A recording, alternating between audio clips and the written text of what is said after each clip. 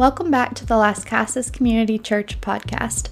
We release episodes on Friday mornings. You can keep up with us on Facebook or on our webpage, both linked in the description below. I hope you enjoy this episode. You know, a lot of what we're talking about is really about perspective. Yeah. It really is. It's about perspective, seeing things through God's way, God's vision, the way He sees things, really is what we should be praying for. Because that's what we all need, and that's what the whole world needs.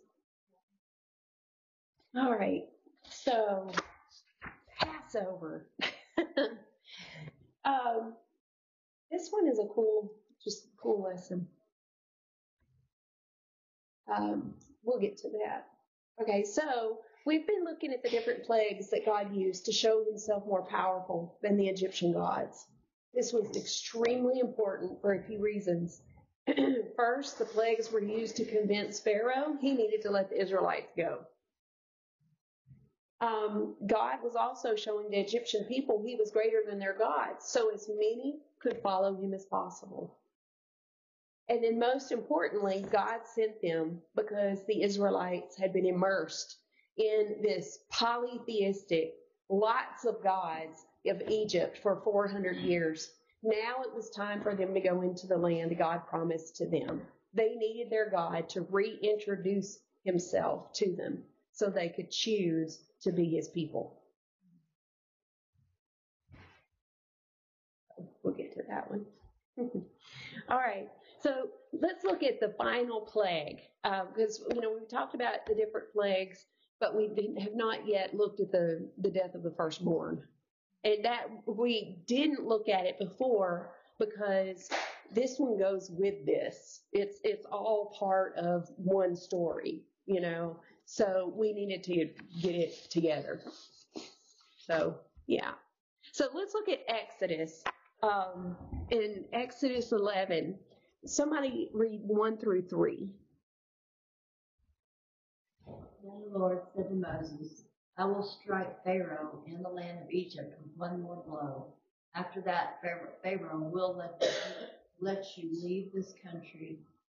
In fact, he will be so eager to get rid of you that he will force you all to leave. Tell all the Israelite men and women to ask their Egyptian neighbors for articles of silver and gold.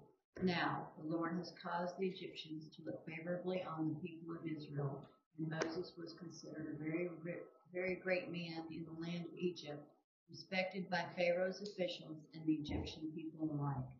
Isn't it amazing? So here he is. He fled Egypt. Remember, they wanted to kill him. And so here they're saying, okay, he is greatly esteemed in Egypt, It's amazing how things happen like that, isn't it? And that's what God did for him so far. So somebody go 4 through 11, or actually 10, 4 through 10. Moses had announced to Pharaoh, this is what the Lord says. At midnight tonight, I will pass through the heart of Egypt. All the firstborn sons will die in every family in Egypt, from the oldest son of Pharaoh, who sits on his throne, to the oldest son of his lowliest servant girl, who grinds the flour. Even the firstborn of all the livestock will die. Then a loud wail will rise throughout the land of Egypt, a wail like no one has heard before or will ever hear again. But among the Israelites it will be so peaceful that not even a dog will bark. Then you will know that the Lord makes a distinction between the Egyptians and the Israelites. All of the officials of Egypt will run to me and fall to the ground before me. Please leave, they will beg. Hurry, and take all your followers with you. Only then will I go. Then, burning with anger, Moses left Pharaoh. Now the Lord had told Moses earlier, Pharaoh will not listen to you, but then I will do even more mighty miracles in the land of Egypt. Moses and Aaron performed these miracles in Pharaoh's presence, but the Lord hardened Pharaoh's heart, and he wouldn't let the Israelites leave the country. Okay, so God tells Moses exactly what's about to happen. There is no mystery here, is it? It's exactly what's going to happen. And have you noticed that throughout this entire story? God always is telling Moses, this is what I'm going to do. So Moses has an expectation when he goes into the situation, knowing what's going to happen, right? But, it's cool because God is telling him that, but then Moses and Aaron are partnering with him to bring it about. And that's what it's meant to be. It was a partnership. God tells us what he wants us to do. That's the leading of the Holy Spirit, right? And then we are to go and partner with him to go do it. It's a divine partnership. Okay. This the very first time. It struck me as odd that they were asking for the gold and the silver, and that there wasn't even a footnote ending on that. And it's not till much later that it all sort of makes sense. Yeah. Well, because then you find out it's the riches of Egypt that they left with, that they later built the tabernacle and all of the things with it, and the golden calf. A lot of things. And then they had some left over. So they really did leave with a lot. Yeah. Yeah. Okay, so let's look at Exodus 12.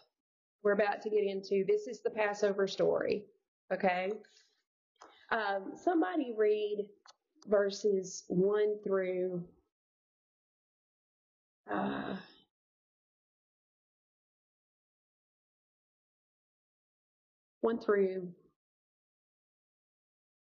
7. They moved to rescue the Passover. While the Israelites were still in the land of Egypt, the Lord gave the following instructions to Moses and Aaron. From now on, this month will be the first month of the year for you. Announce to the whole country of Israel that on the 10th day of this month, each family must choose a lamb or a young goat for sacrifice, one animal for each household. If a family is too small to eat a whole animal, let them share with another family in the neighborhood. Divide the animal according to the size of each family and how much they can eat. The animal you select must be a 1-year-old male, either a sheep or a goat with no defects. Take special care of this chosen animal until the evening of the 14th day of this month. And the whole assembly of the community of Israel must slaughter their lamb or young goat at twilight. They are to take some of the blood and smear it on the sides and top of the door frames of the house where they eat the animal. That same night they must roast the meat over a fire and eat it along with bitter sour greens and bread made without yeast. Do not eat any of the raw meat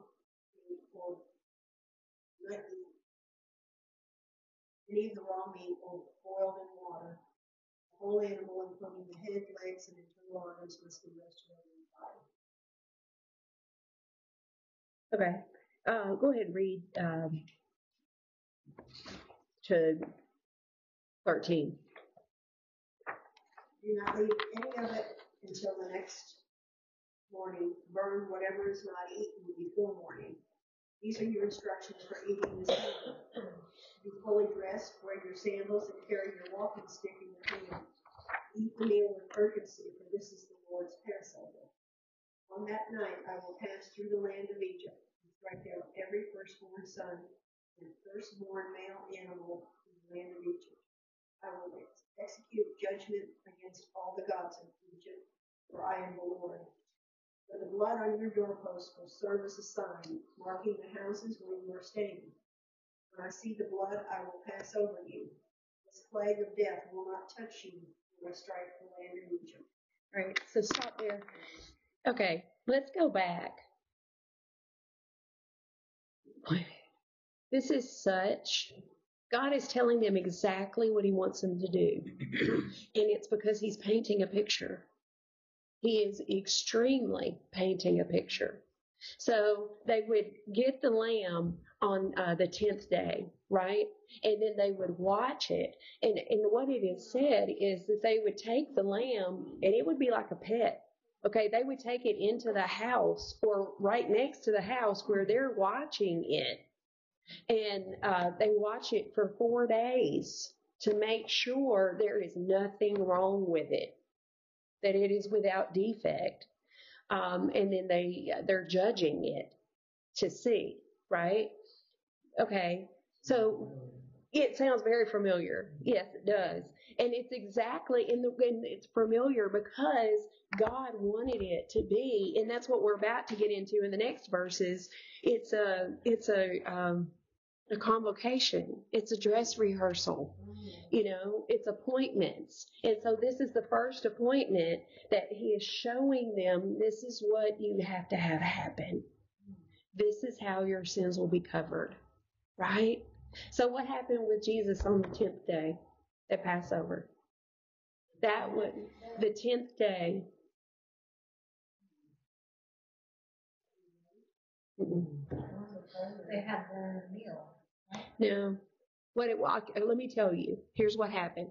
On the 10th day of Abib, that's the Jewish month, then he had the triumphal entry.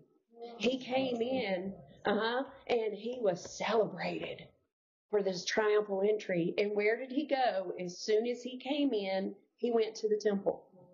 And then he was judged by the Pharisees and the religious leaders. And, that was when they were asking him, okay, should we give this coin to Caesar or to you? And should we pay our taxes? And they were trying to trip him up over and over. And then what did Pilate say about him every time? I can't find anything wrong. He's not done anything. I washed my hands of him, right? That was the world's judgment on him. He was without defect because he was the perfect lamb. Yeah. And so we're seeing that throughout this entire story. One of the things we're here in verse 11, it says, and you shall eat it in this way, with your garment belted around your waist, your sandals on your feet, and your staff in your hand, and you shall eat it in a hurry, for it's the Lord's Passover. And so when it says that, putting your garment or belt around your waist, what they would do, okay, they all wore long robes, like dresses, right? Men, women, everybody. Tunics, yes. And so what they would do is, because they were so long, they would get tripped up in their legs. They would take it and they would pull it up and then tuck it into their belt. And so then that way it brought it up enough where they could run, right? And so that's what he's saying. Be ready. You're going to leave, And did that take an act of faith? It was a promise. Okay, you're about to go. Because how many plagues had already happened and they were still there? Right? So God's saying, all right, you wouldn't see the blood on the lintel. We're going to look at that in a minute. Then I will pass over. Huh? Abib, A-B-I-B. That was the Jewish month. Yes. And it wasn't until then. God changed time for Passover. So do they still celebrate this as the first? That's why there's 2 New Years.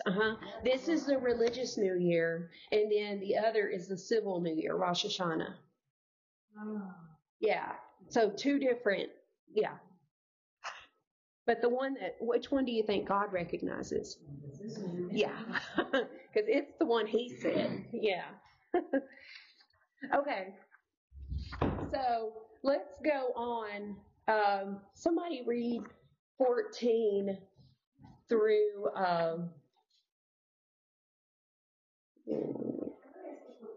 yeah, 17. 14 through 17.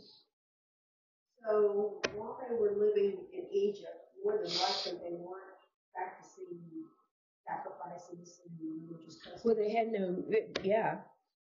Because, think, there had never been a tabernacle. There had never been a temple. None of those things had existed. And, okay, this is interesting. I didn't realize this until we were studying Abraham and Isaac. But God, what he was wanting is he was wanting them to go worship him and to offer sacrifices. And they weren't just any sacrifice. It was a burnt offering, meaning burnt offerings, the literal word in Hebrew means to go up in smoke. there's nothing left. There is no food to eat from it. It just goes. Yes, they burn it completely up. There's nothing. And so, but to God, that is worship, and that's really what he wants from us too, is to be a burnt offering, to give it all, and then he takes that and it is worship to him. So coming from no worship or any food except what Well, now they did know sacrifice to a degree. They had at least heard of it. But yeah, I honestly, I can't say they did or didn't, because it doesn't say that they did.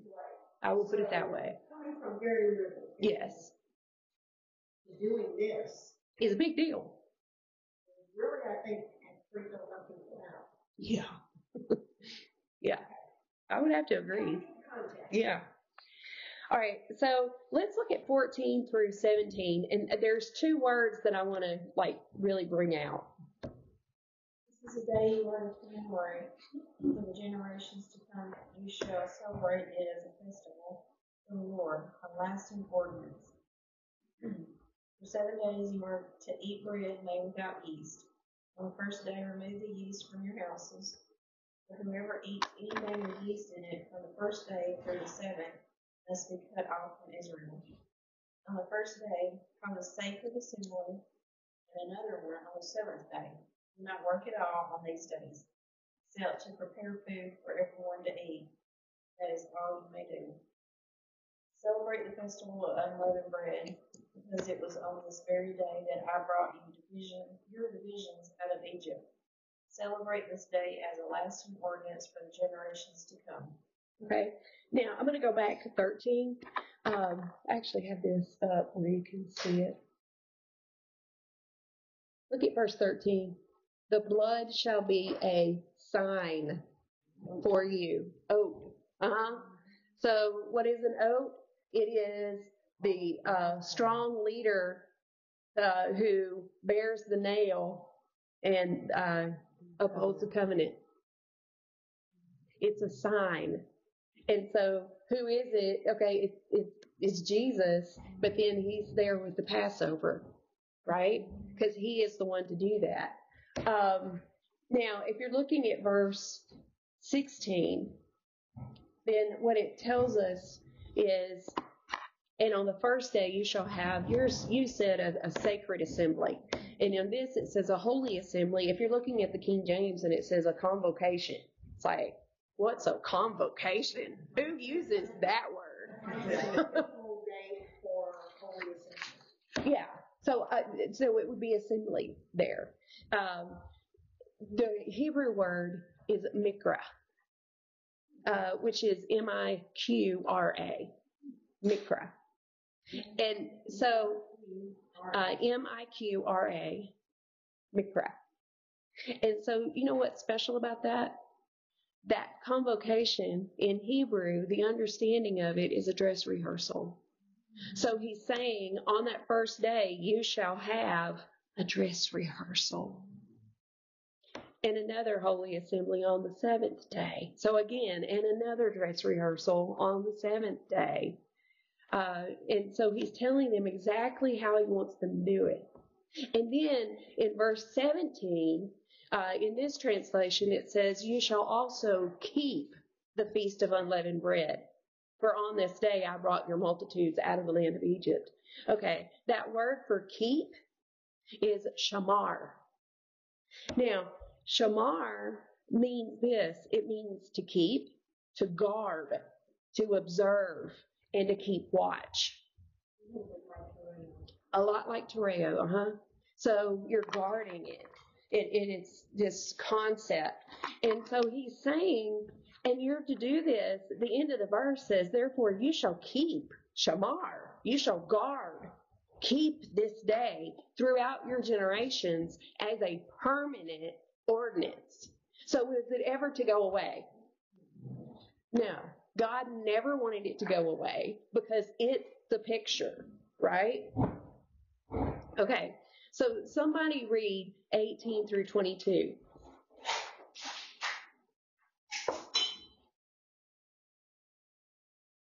In the first month you are to eat bread made without yeast from the evening of the 14th day until the evening of the 21st day. For 7 days no yeast is to be found in your houses, and anyone, whether foreign or native born, who eats anything with yeast in it must be cut off from the community of Israel. Eat nothing made with yeast. Wherever you live, you must eat unleavened bread. And Moses summoned all the elders of Israel and said to them, Go at once and select the animals for your families and slaughter the Passover lamb. Take a bunch of hyssop, dip it into the blood and in the basin, and put some of the blood on the top of both sides of the door frame. None of you shall go out of the door of your house until morning. Okay. So again, he's telling them exactly what to do, right? In great, great detail. Yes, is the details matter. If you don't think the details matter, think about the poor guy who was trying to study the ox cart with the ark on it. Yeah. You know, he didn't do it right, and so he fell down dead. Right? So somebody look at 23 through 28.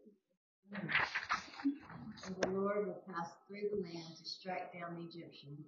But when he sees the blood on the top and the side of the doorframe, the Lord will pass over your home. He will not permit his death angel to enter your house and strike you down. The 28. Remember, these instructions are a permanent law that you and your descendants must observe forever. When you enter the land the Lord has promised to give you, and you will continue to observe this ceremony, then your children will ask, What does this ceremony mean? And you will reply, It is the Passover sacrifice to the Lord, where he passed over the houses of the Israelites in Egypt. And though he struck the Egyptians, he spared our families. When Moses had finished speaking, all the people bowed down to the ground and worshipped. 28. So the people of Israel did just as the Lord had commanded through Moses and Aaron. Okay. Now, check this out. The Shamar. Shamar. Do you know? Okay, let me give you a heads up. When we do advanced Hebrew next, it's one of our vocabulary words in chapter 4. What part? Where did that come from? I didn't get that written down. Oh, keep. Yeah, you're to keep the Passover forever. Yeah. In 17, where it says the festival will be a permanent law for you. I would have to look that up. I think that. Oh, in 17? Well, mine says you shall also keep. And that's what I'm looking at. The Feast of Unleavened Bread. What does yours say? This festival will be a permanent law for you. Celebrate this day from generation to generation. They just took the concept and put it in that way. All right, so look at this. Okay, Hebrew people. What letter is that? Well, that one looks like a hattie, but it's a dollar. No. That's a top. Mm-mm. Hold on. Hit. Het. It's het. The door. The door frame. Where are you? Your letters up there, I'm like, Oh. does not look like it. No. No, but when he's painting the blood onto the door frame, because a door is a dalet, but the door frame is a het. And so he's saying, don't put it on the door. Put it on the doorpost, right? Above and on the sides, on the frame. And, okay, do you know what's beautiful? We'll get to, okay, I'm going to come back to the het. I have to say it right if you try to anyway. So the Hebrew word for blood is dam. And so dam is a dalet and a mem. In Hebrew's ancient pictographic language, this would look like there's a tent door and then water, because you're looking at it from right to left. So it's opposite from how we do usually. And so it's telling us that this blood that saves us is the door to life.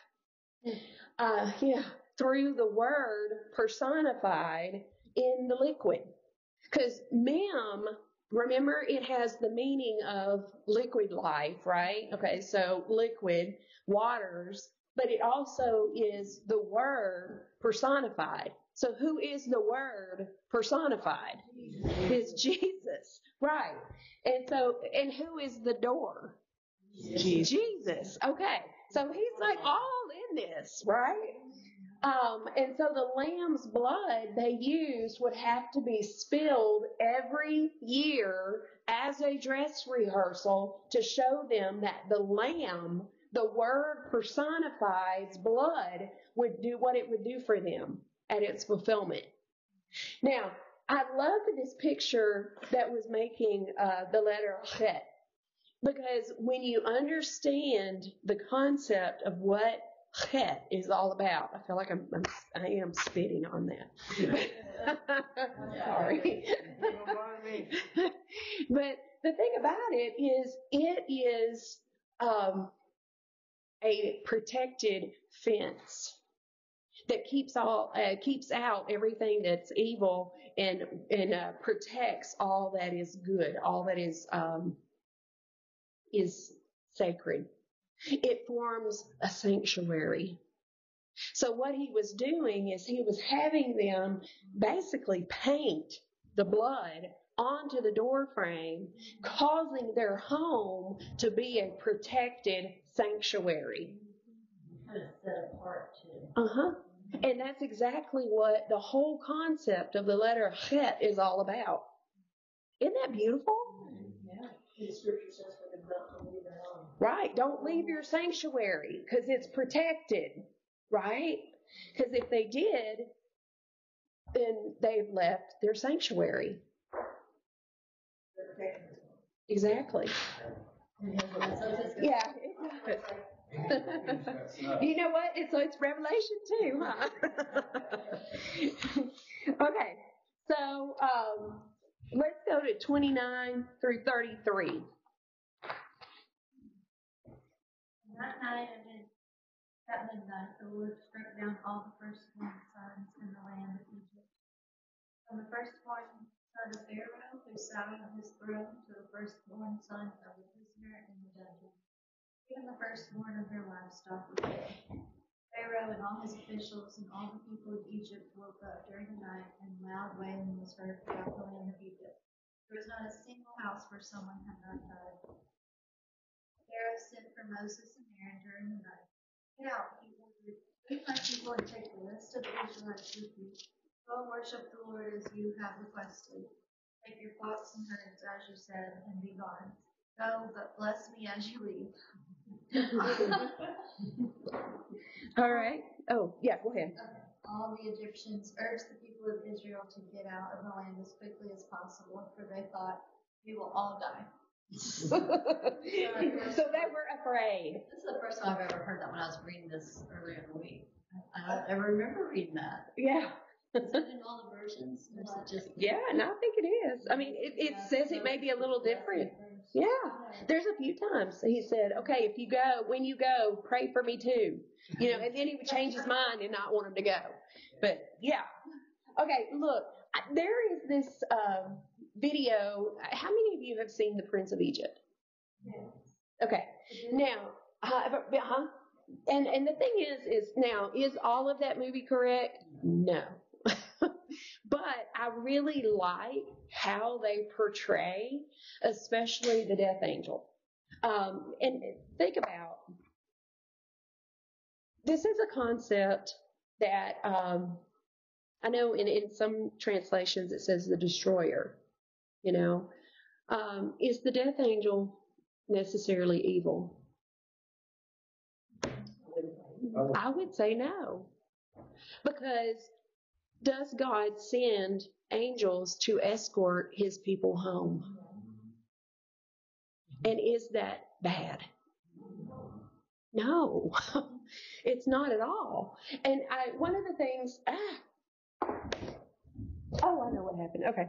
Anyway, I was like, oh no. The thing about it is, how they are portraying this is breath is just being taken from the firstborns. It's not a painful thing. It's just the breath is taken out. So what makes us different from all the rest of creation? The breath. And so if the breath is removed, then what happens is then we die. And so, we've talked about before, the name, even Yahweh, is breath, right? And so I love how it's portrayed. So I wanted to show that, if that's okay. Just that section. Another thing, think about this. Egyptian, or not, the young children would have all went to him anyway. Any of the Egyptian young children would have went to God.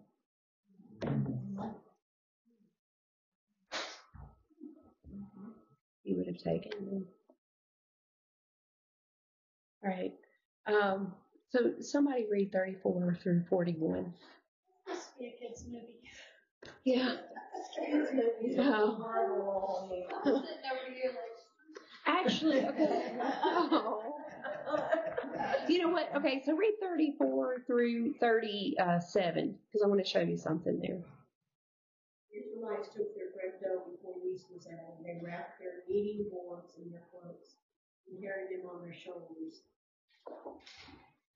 And the people of Israel did as Moses had instructed. They asked the Egyptians for clothing and articles of silver and gold. The Lord caused the Egyptians to look favorably on the Israelites. That's a little unusual. Mm-hmm. And they gave Israelites whatever they asked for, so they stripped the Egyptians of their wealth. 37. Uh-huh. That night, the people of Israel left Ramses, and started for Succoth. There were about 600,000 men plus all the women and children. Okay. Do you know what's interesting about this? Because we just talked about this in Hebrew class. Look, how many men were leaving? 600,000, right? About 600,000. Do you know that that is the exact number of Hebrew letters in the Torah? There's one for each person that was leaving Egypt during the Passover. There are 600,000 Hebrew letters in the Torah. And it's one for each of the men that left during the Passover, for each of the Israelites. Mm-hmm. And I think that's so cool. And God is into the details. They show his patterns. In this, God is communicating. He made the Torah to show his people how to be free.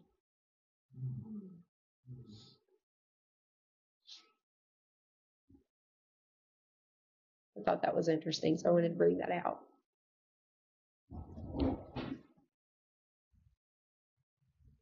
All right, so somebody read 38 through 41. The rabble of non-Israelites went with them, along with great flocks and herds of livestock. For bread they baked flat cakes from the dough without yeast they had brought from Egypt. It was without yeast because the people were driven out of Egypt in such a hurry they had no time to prepare the bread or other food. The people of Israel had lived in Egypt for 430 years. In fact, it was on the last day of the 430th year that all the Lord's forces left them. Okay, so think about that. So it's on the very day. He waits until the very day. It's in the fullness of time. But you know what? But the beautiful thing is in Isaiah, I think it's 66:20, 22b. What it says. I don't know how many times the Lord has shown this to me, and I love that. But what it says is, I, the Lord, will hasten it in its time.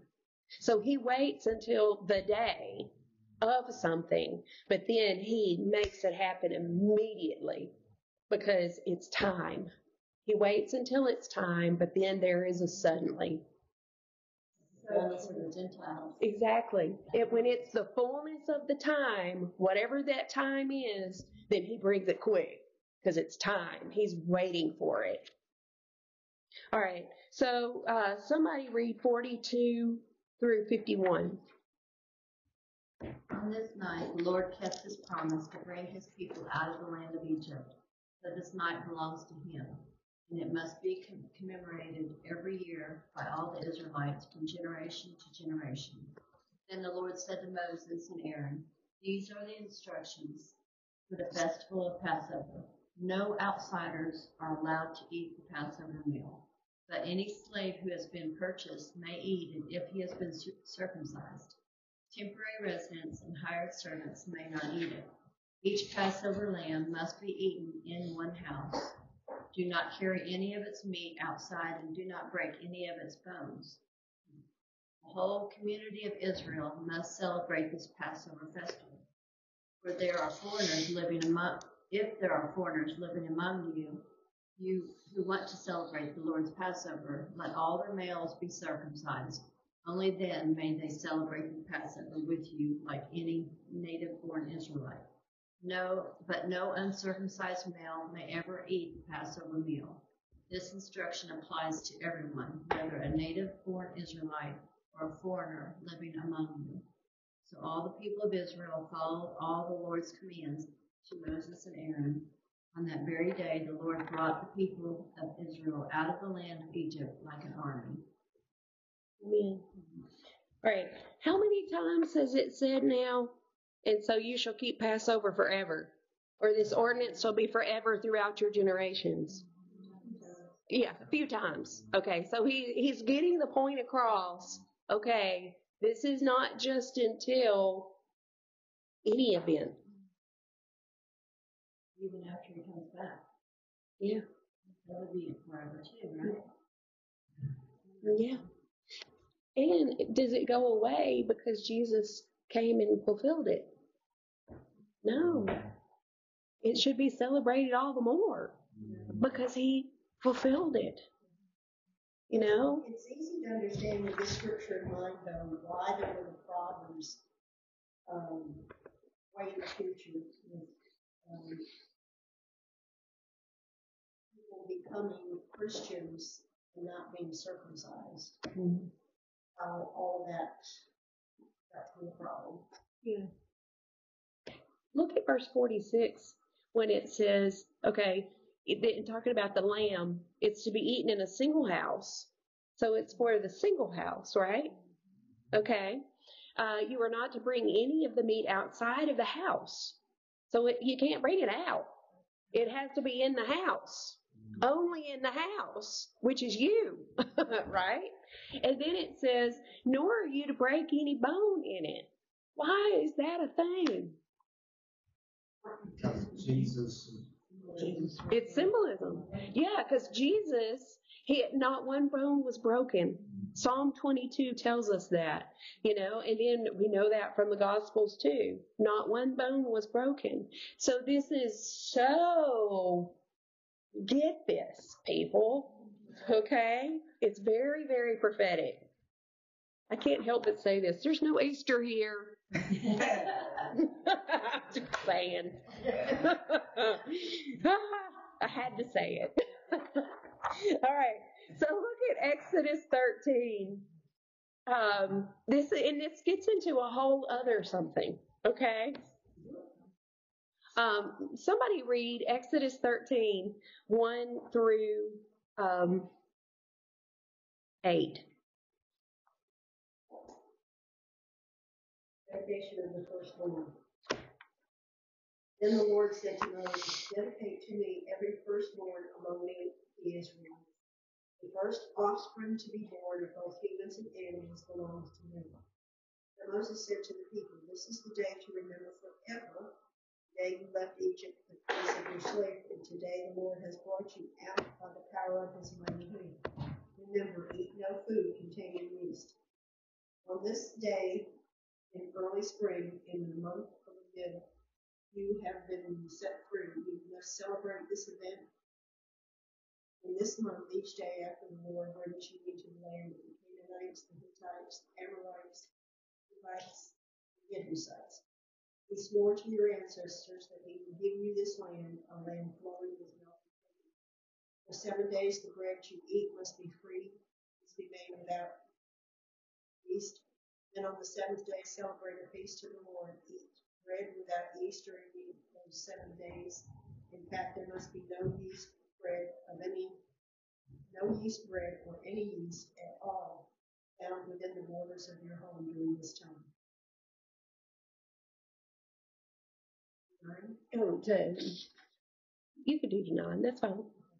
On the seventh day you must explain to your children, I am celebrating what the Lord did for me when I left Egypt.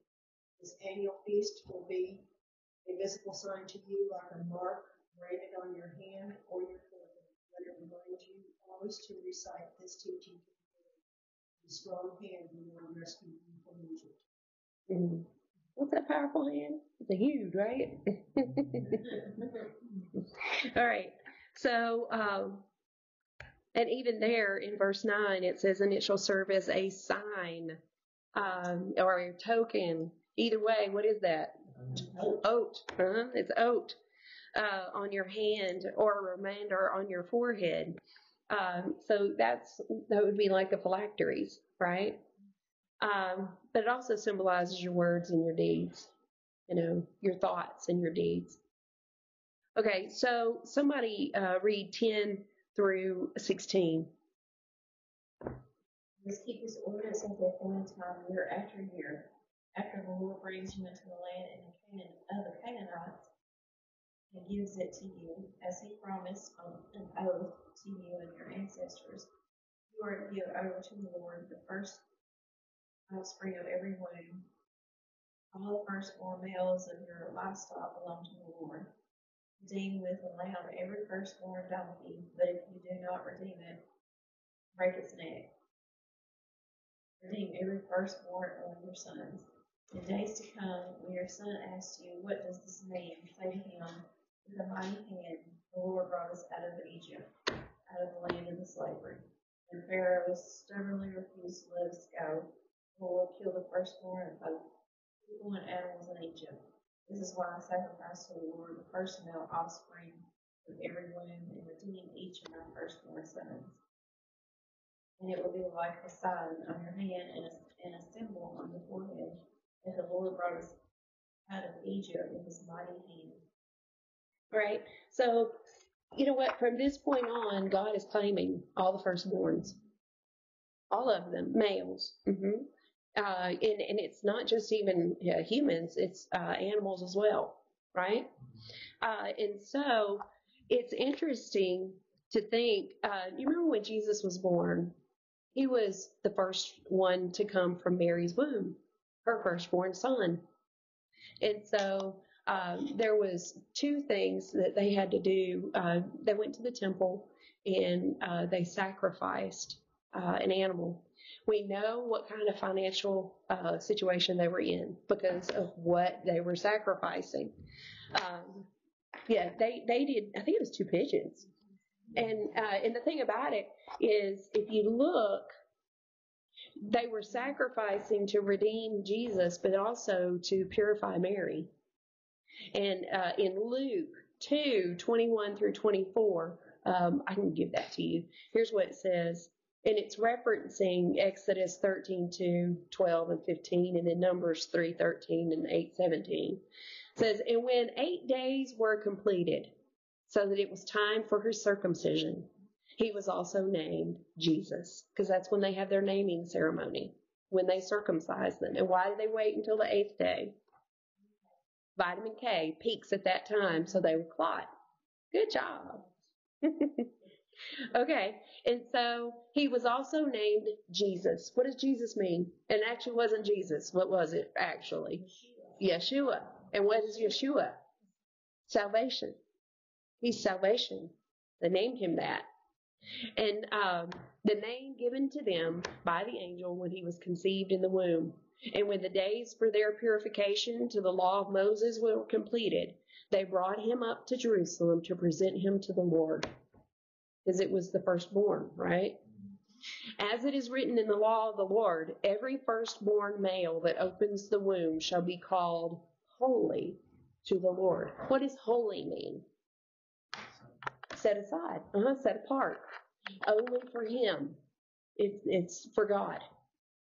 And to offer a sacrifice according to what he had been stated in the law of the Lord, a pair of turtle doves or 2 young doves. So you were right, 2 doves. The sacrifice that Mary and Joseph offered doubled both for Mary's dedication and to redeem Jesus as the firstborn. Leviticus 12, 1 and 2 and verse 8 gives us the specifications for the sacrifices that were acceptable. And so this is what that says. Then the Lord spoke to Moses, saying, Speak to the children of Israel, saying, If a woman has conceived and born a male child, then she shall be unclean 7 days. As in the days of her customary impurity, she shall be unclean. And if she is not able to bring a lamb, then she may bring 2 turtle doves or 2 young pigeons. One is a burnt offering, and the other is a sin offering. So the priest shall have atonement for her, and she will be clean. What were those passages?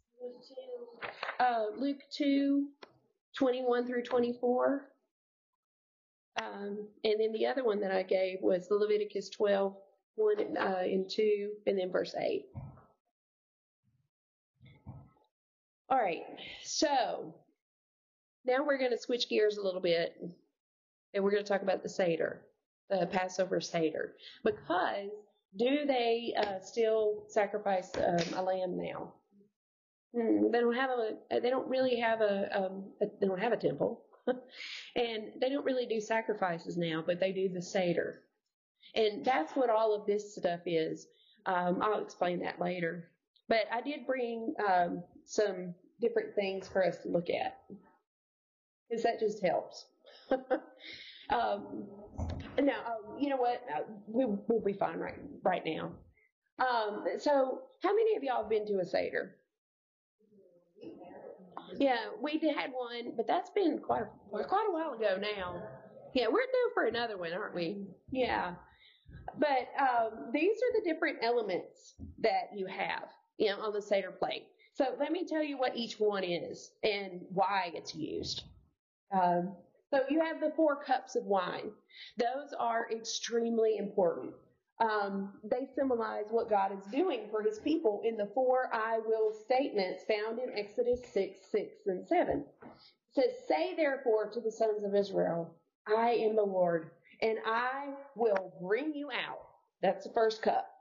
I will bring you out from under the labors of the Egyptians, and I will rescue you. So deliverance, that is the second cup, from their bondage. I will also redeem you with an outstretched arm. And with great judgments. Then I will take you as my people, and I will be your God. And you shall know that I am the Lord your God, who brought you out from under the labors of the Egyptians. Those are the 4 cups. Huh? Well, yes, but we're waiting still for the last one. We'll see that one, and that's the cup of the kingdom. Matzah. Matzah is unleavened bread. It shows the Israelites had to flee from Egypt so quickly that their bread had no time to rise. It's also a picture of Jesus. The shank bone of a lamb is a reminder of the Passover lamb. The bitter herbs bring the bitterness of slavery to mind. Horseradish is typically served for this. If you get too much of it, it will cause tears to come to your eyes and clear your sinuses. Where's that horseradish? I'll be there right now. Yeah. And then there's the karpas, or the green vegetable, which is usually parsley. This is dipped in salt water. The salt water represents the tears of oppression the Israelites experienced in Egypt. The parsley pictures the hyssop branches that Israelites used to apply the blood of the lamb to the doorpost. Isn't it great how, God is using actions all the time to help people to remember and understand the story? The carrot or carrot is a mixture of chopped apples, nuts, cinnamon, and wine. And it pictures the brick and mortar the Israelites were forced to make under Pharaoh's taskmasters. In ancient times, they added figs and dates to it. A roasted egg is a reminder of the temple sacrifice during Passover, Pentecost, and Tabernacles, and it's a symbol of life. Now, that was added later. What was the Easter egg? I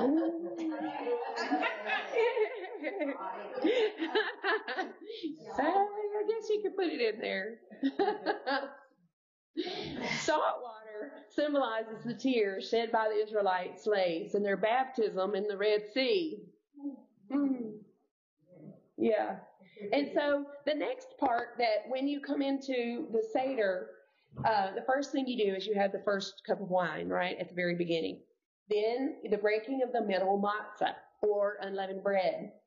They begin with 3 matzah breads, usually in a pouch or a napkin with 3 compartments. So they keep them separate. At this point, the middle matzah is taken out and broken. So what do you think the 3 represent? Yeah, it's God the Father, the Son, and the Holy Spirit. And who do they take out and break? Jesus, the middle one. Okay, so it's the ultimate symbol of Jesus' body being broken for us. Matzah bread, like a large cracker, is unleavened. It's without sin. It's also striped, and it's pierced.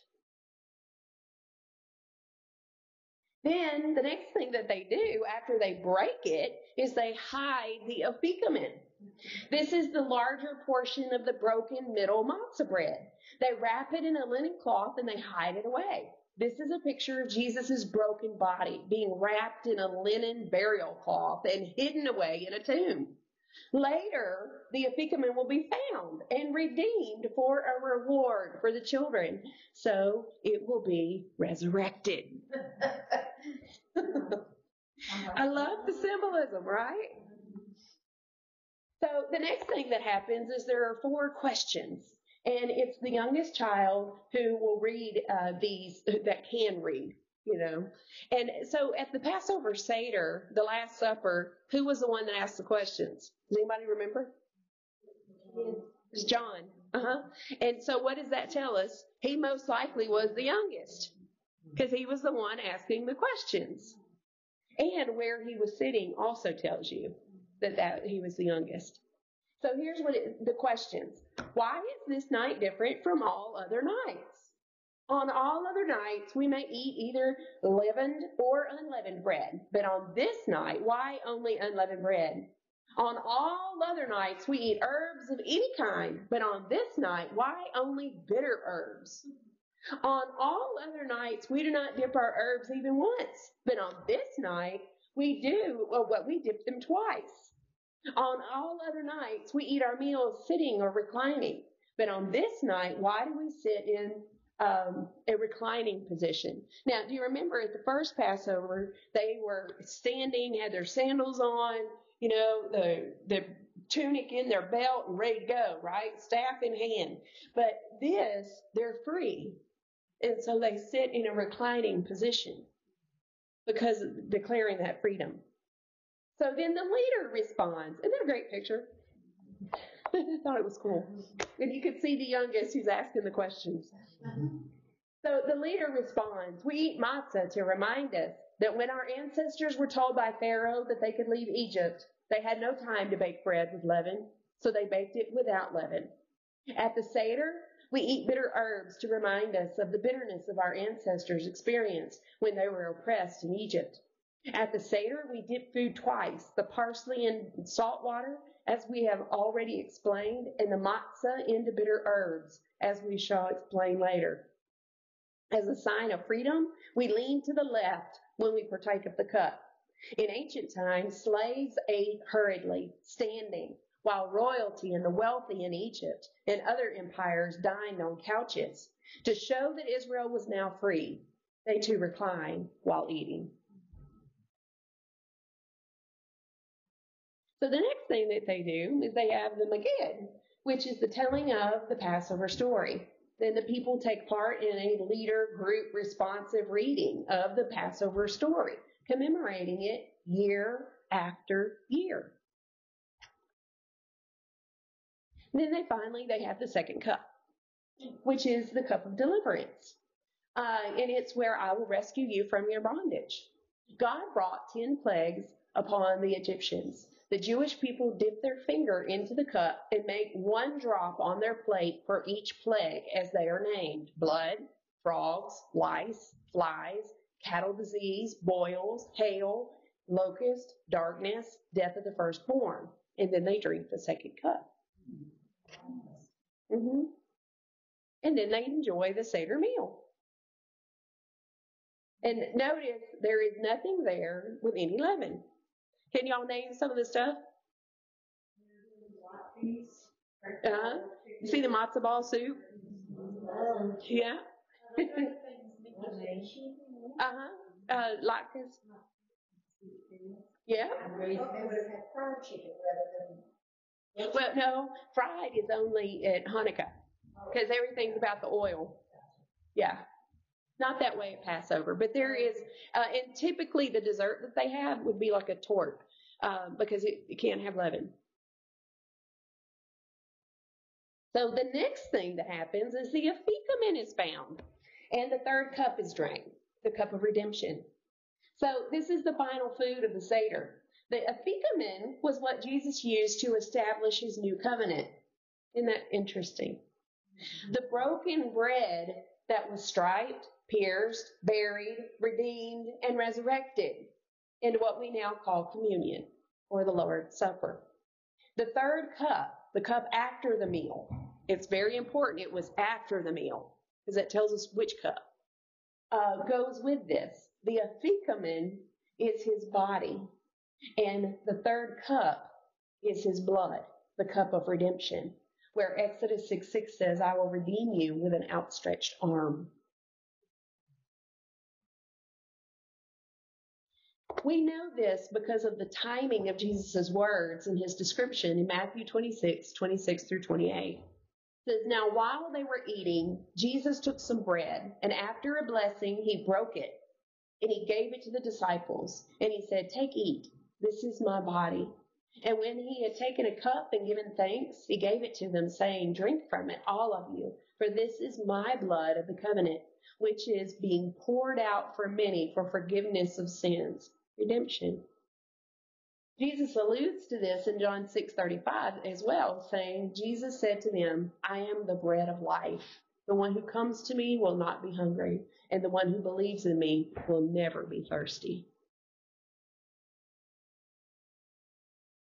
Okay, so here's another video on the Passover. Do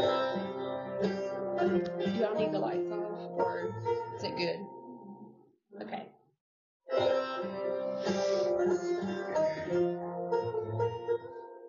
When John the Baptist first saw Jesus coming toward him, he declared, behold, the Lamb of God who takes away the sin of the world. When John uttered these prophetic words, he was not just pulling them out of thin air. He was speaking of the death of Jesus using Passover language. Paul did the same thing in 1 Corinthians 5:7 when he wrote, for Messiah, our Passover, has been sacrificed. As he is writing, Paul, the apostle to the Gentiles, the man that God used to communicate so much great theology to us about sin, salvation, and forgiveness, he presents the sacrificial death of Jesus through the lens of the Passover. Both John and Paul are essentially saying that Jesus is our Passover lamb.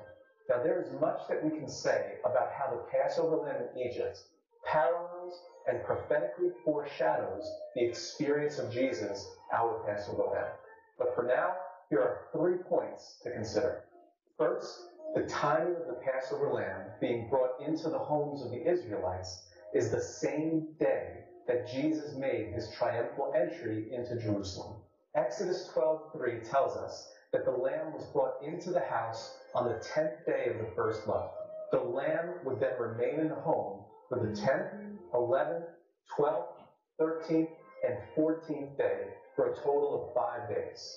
When we come to the New Testament, we read John 12:1, where it states that Jesus, 6 days before the Passover, came to Bethany where Lazarus was, whom Jesus had raised from the dead. A few verses later, in John 12:12, we are told on the next day. So 5 days before the Passover, the same day that the lambs were being brought into the homes, the large crowd who had come to the feast, when they heard that Jesus was coming to Jerusalem, they took the branches of the palm trees and went out to meet him and began to shout, "Hosanna! Blessed is he who comes in the name of the Lord, even the King of Israel." The second point of connection that we can look at is the examination process that took place once the lamb was in the home. Exodus 12, verses 5 and 6 tell us that the people were to keep the lamb in their home for those 5 days, and they were to watch it, guard it, and examine it to make certain that it was unblemished and without defect, perfect, before they slayed it at twilight on the 14th day of the month. When it comes to Jesus, we observe the same thing. After he entered Jerusalem, he spent much of his time in the temple complex where he was examined by the leadership. As he was teaching, preaching, and healing, he was often approached by different groups and presented with challenging questions and situations. While some were genuine, others had ulterior motives. The leaders were trying to find a defect in him, something that could be used to reject him. The intensity of this examination process heightened when he was arrested and put on trial in the home of the high priest. In Mark 14:53 through 65, we again see different accusers coming and bearing false witness against Jesus, but they were found to be inconsistent. They could find no defect in him. Finally, the high priest stood up and came face to face with Jesus, asking him, "Are you the Messiah, the Son of the Blessed One?" Jesus responded, "I am. And you shall see the Son of Man sitting at the right hand of power and coming with the clouds of heaven." With this response, quoting from Psalm 110 and Daniel chapter 7, Jesus clearly affirmed that he is the Messiah, and not just any Messiah, but he is the divine Messiah that is portrayed in those Old Testament passages that he quoted. With those words, the examination was complete. The group thought that they had found a defect, blasphemy, equating himself with God. In reality, we know that Jesus was not blaspheming, but instead he was being very straightforward about his identity. But nevertheless, he was handed over to the Romans to be executed. This brings us to our final point of connection between the Passover lamb of Egypt and the Lamb of God, Jesus. There is power in their shed blood. Exodus 12:13 tells us that the blood shall be a sign for you on the houses where you live. And when I see the blood, I will pass over you, and no plague will befall you to destroy you when I strike the land of Egypt. As Israel trusted that promise from God, and then by faith applied the blood of the lamb to their doorposts, we see that it was the blood of the lamb that served as the operative means for Israel's redemption and deliverance from slavery in Egypt. And so too, there is power in the blood of Jesus, our Passover lamb. As he shed his blood for us on the cross on that fateful Passover 2,000 years ago, God provided the operative means for Israel's and the world's redemption and deliverance from slavery to sin.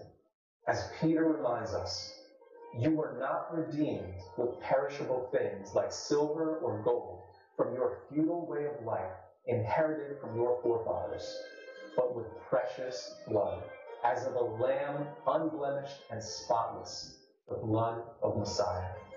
So as Passover begins this year, let us boldly celebrate the Lamb who was slain, who alone is worthy to receive honor, glory, and blessing. Jesus, our Messiah, our King, and our Passover.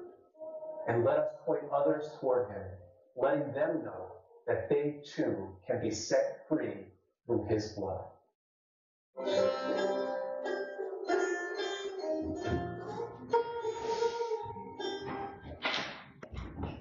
If you enjoyed, I was watching a football game the other day. This dude's last name was chosen. Really? What was that? That's a cool name. Oh, a minute.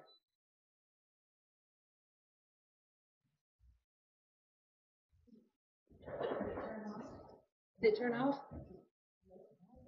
Oh. Well, it's probably colder outside. All right, so this is another, this guy, I really like him. It's a short video, but it's telling us about the 4 cups specifically. What? Oh. Something else that came to me when I was watching that, another study by having them slaughter a sheep and have that much food and knowing that they couldn't eat it. Oh, yes. So they probably ate more than they normally would have. That was another. They were going to need it. Carrying them The travel. Yes, you're right. God is so good and all that. Okay, let me start this over again. There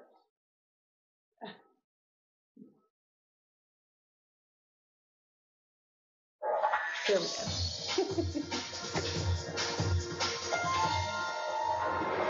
as we near the conclusion of this month-long study of the Feast of Passover, I want to talk about another element that's very important on the table on the Passover Seder. And that's this here. You can see a beautiful chalice. In the time of Jesus, while the temple was still standing, the focus of the meal was the lamb, because that's what was sacrificed for the people. And then we talked about how after the temple was destroyed, they no longer could bring lambs to the temple. And so the focus became on the Seder, which means the order. And every year in Jewish homes all around the world, the exact same Seder is followed.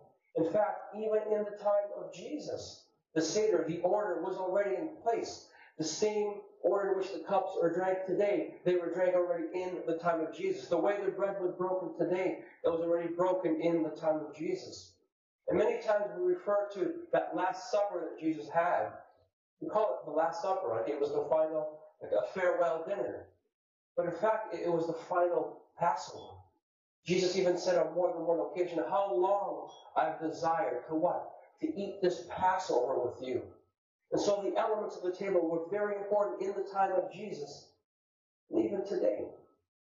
As we look at the elements and what they represent, I want us to focus now on this cup and what it represents. There's 4 different cups that you drink throughout the meal. But the one that stands out, the one that's really important for us as Christians, as believers, is the 3rd cup. And that's called the cup of redemption. And that's the cup I want to focus on in right now. This is the 3rd cup, and this is the one that you drink after the supper. You have the cup of thanksgiving, you have the cup of sanctification, then you come to the 3rd cup after the meal. And that's called the cup of redemption. And it's so interesting, so interesting. Again, what does the Bible say? It says after the dinner, Jesus took the cup. Again, why do we care if he took the cup before the dinner, after the dinner? Because it matters. There was a point. It was so prophetic what Jesus was doing. He said, you know this as the cup of redemption. But now I'm going to call it the cup of the new covenant. This is how I will redeem you. This cup represents the blood of the Lamb. But from now on, from this moment on, it's going to represent my blood. And so as we understand what this cup represents, I want us to think on the power of the blood. And we see even how throughout history, the progression of the power. The first time we see blood being shed, it's when Moses sacrifices the lamb at Passover, and it's good for one family. The next time we see blood being sacrificed is on the Day of Atonement, or the goat is sacrificed, and now that blood can cover the sins of one nation. But the next time, and the final time, the Bible talks about blood being shed. Remember John the Baptist when he stood in the wilderness and he said, what? Behold, the Lamb of God who takes away the sins of the world. And so in that we see the progression in the building of the power of the blood.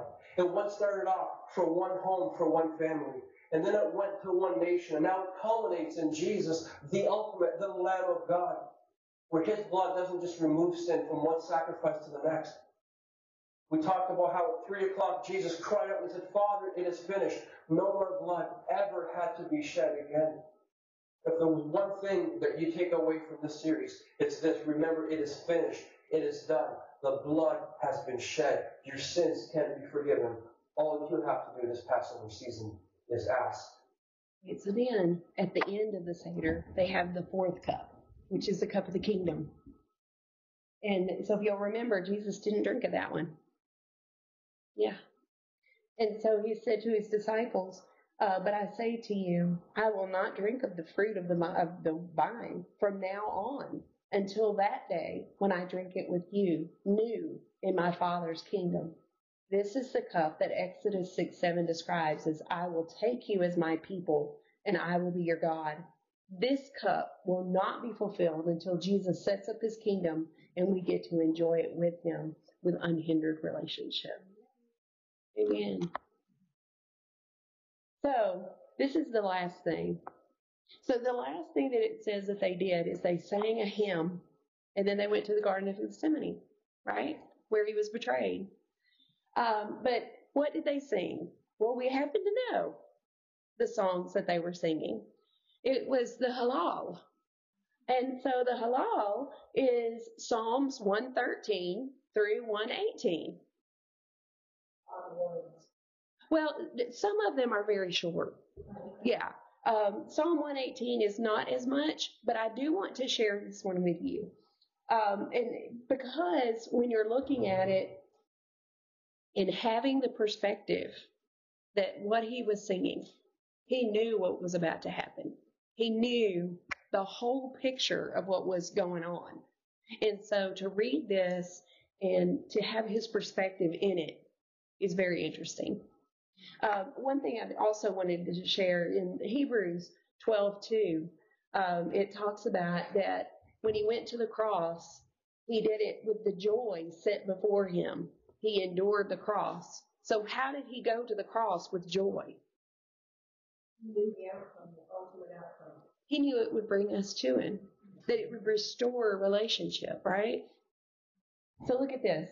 It says, oh, give thanks to the Lord, for he is good, for his mercy endures forever. Let Israel now say, his mercy endures forever. Let the house of Aaron now say, his mercy endures forever. Let those who fear the Lord now say, his mercy endures forever. I called on the Lord in my distress, or in distress. The Lord answered me and set me in a broad place. The Lord is on my side. I will not fear. What can man do to me? The Lord is for me among those who help me. Therefore, I shall see my desire on those who hate me.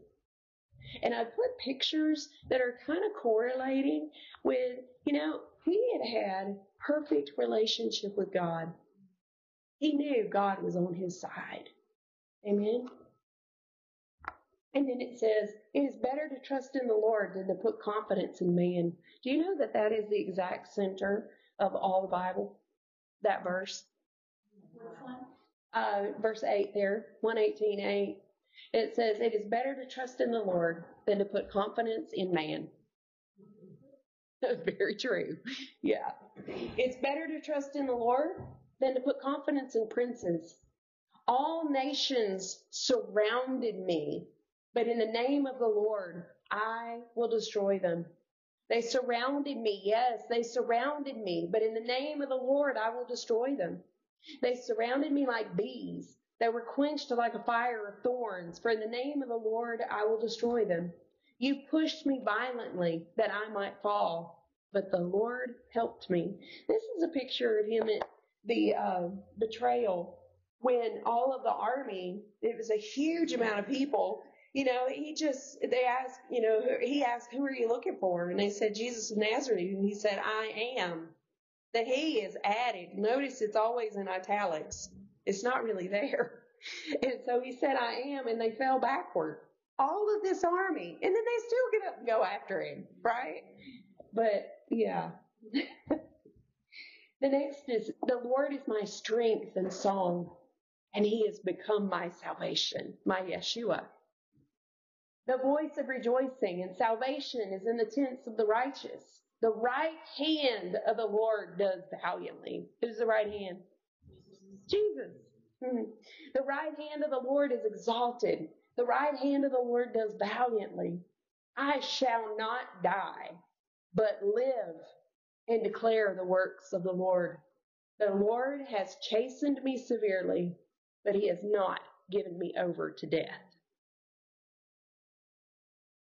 Open to me the gates of righteousness. I will go through them, and I will praise the Lord. This is the gate. He is the gate of the Lord, through which the righteous shall enter. I will praise you, for you have answered me and have become my Yeshua, my salvation. The stone which the builders rejected has become the chief cornerstone. This was the Lord's doing. It is marvelous in our eyes.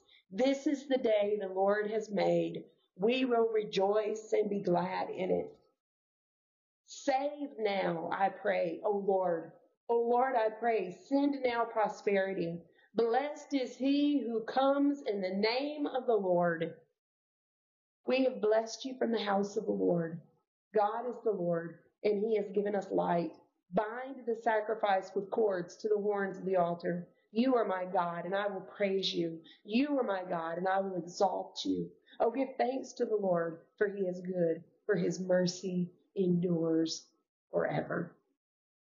And this is the second coming. So he's really spanning all of his ministry, right? Throughout time. And the thing about this, Jesus himself, what he said is, I will not return until you call out. And he's talking about as a nation, all of Israel. Blessed is he who comes in the name of the Lord, right? And so that is right here in this chapter in Psalm 118. And so I'll just end with this. I love that. The Lord didn't check who inside the house was worthy. He checked for the blood on the doorpost. None of us is worthy. Only the blood of Jesus can cover us. Yeah. Amen. So it's not about how good we are. Because that's just not ever going to happen. No. But it's about how good he is. What are y'all looking for? He's looking at 119. That's all the letters. Yeah. It's 8 verses for each of the Hebrew letters. I don't know how to spell that. Yeah, they are. That says Beth. Oh. Yeah. Dalit. No. I've never noticed that. My other Bible didn't have that. I don't think. I've never noticed that. I even got a verse underlined. Yeah, but What? Well, you probably didn't realize what it was. No, I didn't. One thing you can do, though, seriously, in 119 is look for the meanings of the letters in English, even the different things of what it means in that chapter. It's interesting. Yeah.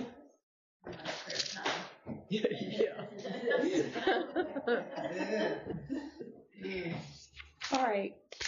Well, next time what we're going to talk about is, so they're leaving Egypt, but it didn't stop there, did it? Not a bit. He did. He changed his mind. He's going after them, and then they're stuck there in front of the Red Sea, and God shows up. Exactly. Yes, he does. So we're going to that next time.